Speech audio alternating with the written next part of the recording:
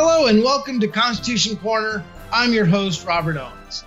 So how exactly did Bunker Joe become president? This conundrum was the subject of study at the South Dakota Cyber Symposium held August 10 through 12 and hosted by Mike Lindell.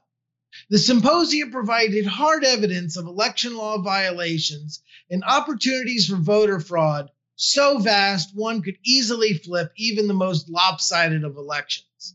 The key to understanding the election fraud of 2020 is to realize that most of the damage was done before the election, not on the election day itself. To prepare for the 2020 election, the CFR targeted each state's top election official, especially in swing states.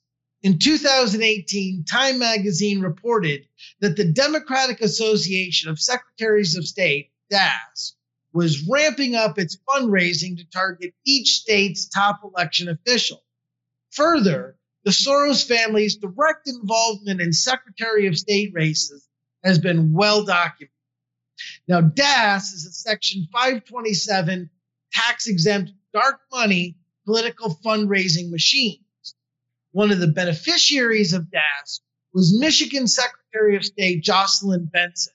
Benson's illegal disregard of Michigan election law fundamentally changed the rules of the 2020 election so as to make possible voter fraud on a level never seen previously.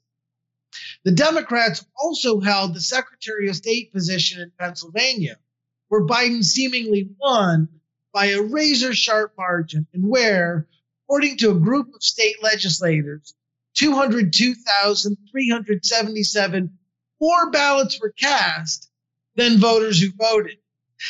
These phantom ballots far exceed Biden's so-called margin of victory.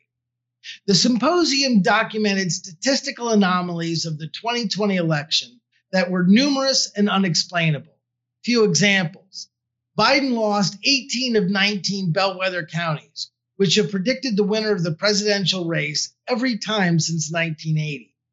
Biden claims to have got nearly 12 million more votes than Obama did in 2008, yet he had fewer votes than Obama in 70.7% of all counties nationwide.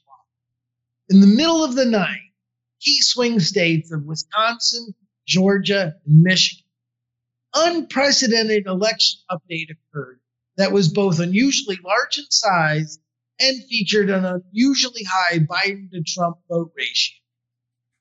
Lindell's symposium specifically honored JBS National Council member and New American contributor Kurt Hyde for his groundbreaking work on how the election was stolen.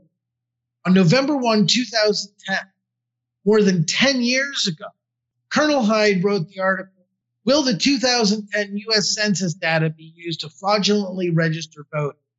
Colonel Hyde noted that the 1993 Motor Voter Act and the 2002 Help Americans Vote Act both specifically violated the Constitution at Article 2, Section 1, Clause 3, and opened wide the doors for voter fraud. In this article, Hyde lays out with specificity exactly how census data can be used to steal an election. At the symposium, Dr. Douglas Frank concluded that the methods exposed by Colonel Hyde a decade before were precisely the methods used by the ruling elite to prop up Sleepy Joe in 2020. Dr. Hyde said, quote, "So the beginning big hack, most of the hack of the election, takes place at this point beforehand. They inflate the registration databases. The reason they do that is because it gives them a credit line of phantom voters. It would be really stupid cheat to have an election happen and then afterwards you count the ballots and they don't match the machine. So what they do instead is they bring in a bunch of ballots and stuff them in. That way, when the machines count the ballots, they don't have to cheat the machine. The machine's job then is not to flip votes." At the outset, the conference began with a bit of a thud. The headline was about packet captures that would prove the election was hacked. But that headline did not come to fruition.